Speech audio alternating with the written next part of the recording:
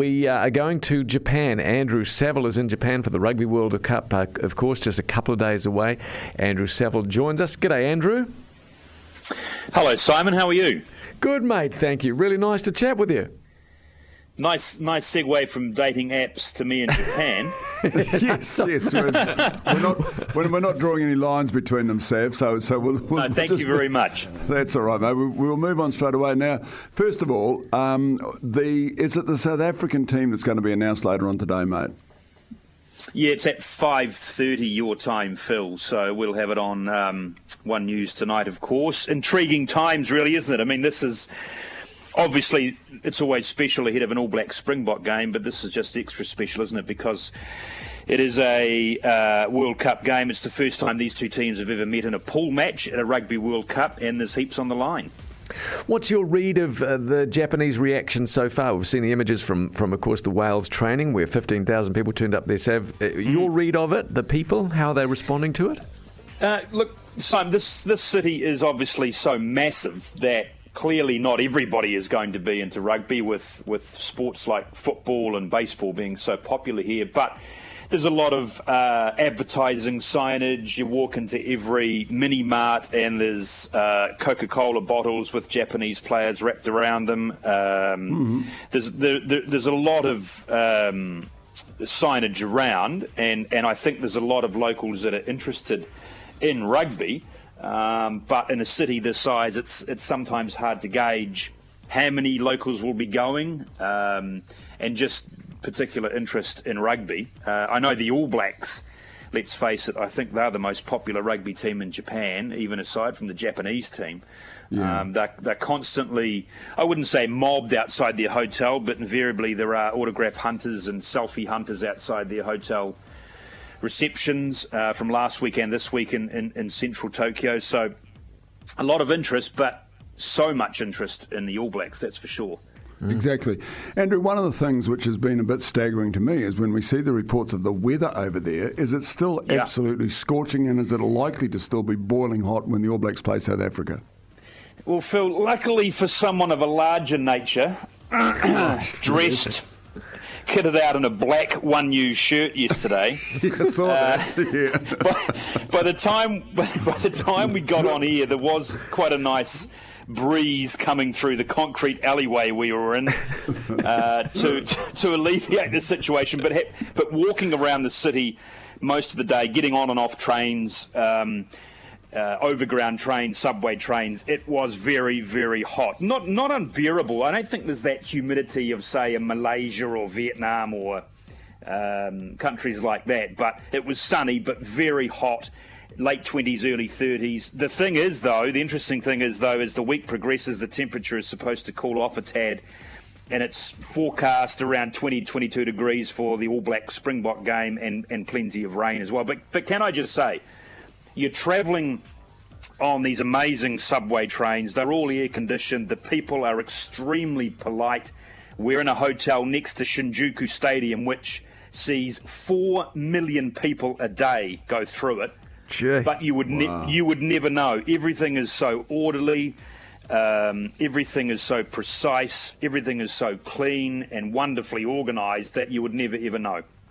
Given we're only a couple of days away, 3 days away from the game with the All Blacks and the Springboks, I think I'm right in saying, you'll know this, that South Africa has been the team that spent the longest preparation. I think they've been in Japan for 2 weeks. So is acclimatisation, is that going to be relevant to the game, do you think, Andrew? Yeah, I think it will be, Si. I think I read somewhere a professor back home suggested the All Blacks had done exactly the right thing by having an extra week here last week. They believe they didn't need longer here.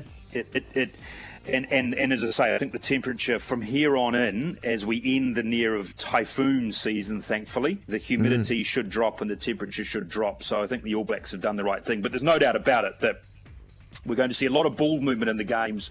We're going to see hard and fast fields if that heavy rain stays away. And we're going to see a lot of running in warm conditions. And I think that's clearly what these teams, including the All Blacks, are prepared for.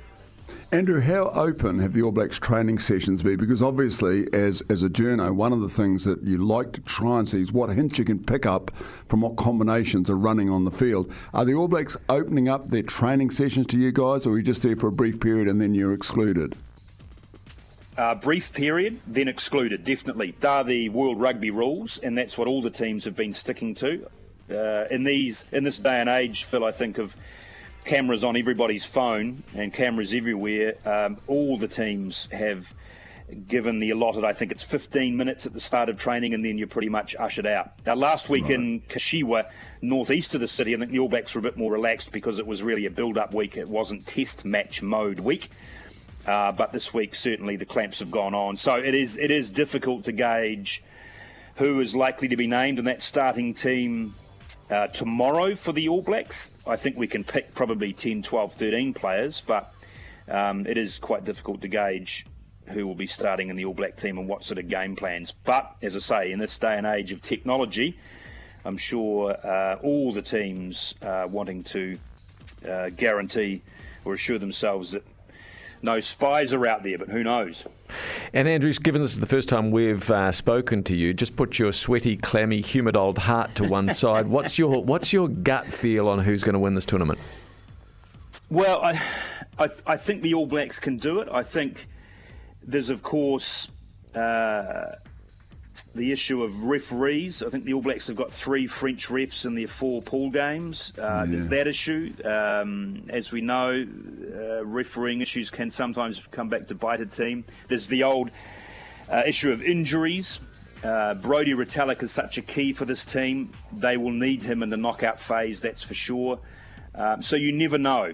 As the All Blacks have said in 2011 and 4 years ago and leading into this tournament, you always expect the unexpected at World Cups. Look at Rob Howley, what's going on with this Welsh team now, with that assistant coach Rob Howley being sent home under this cloud of World Rugby betting investigation, for goodness sake. So that will rock the Welsh team.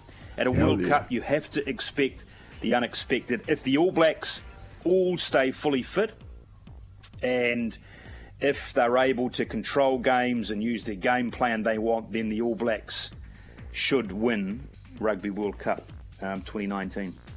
Andrew, really appreciate your time, mate. All the very best to you. We'll look forward to chatting again. Take care, buddy. Hey, sorry, just before I go, can I just a couple of things quickly?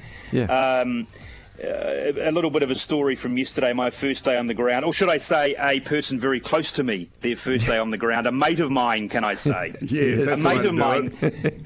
A mate of mine left his backpack on a train. Right. with his wallet in it, with his passport in it.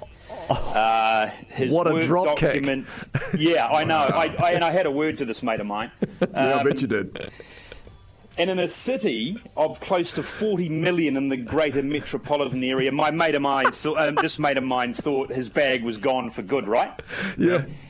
We were able to contact our fixer, an interpreter, who, for this mate of mine, rang the train station, and out of a city of 40 million, the bag was handed in intact. No. Wow.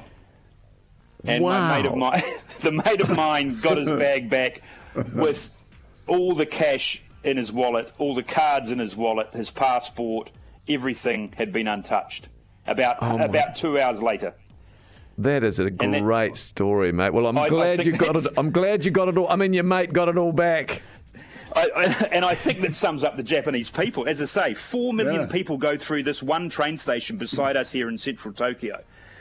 And the honesty and the respect that these people have for each other and everyone else, I think it's a great feel to a massive city, which is a massive humanity, but just works so well. And the second thing is, can I just say, it's great to hear you two back on the radio together in Christchurch and around the country.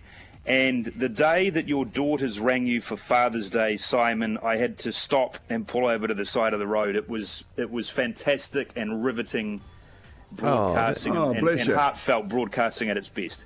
Oh, you're very kind, mate. I really appreciate those words. Thank you so much, Andrew. Take care and we'll chat again, mate. Thanks, I appreciate Sam. it. Anytime. See you, buddy. Anytime.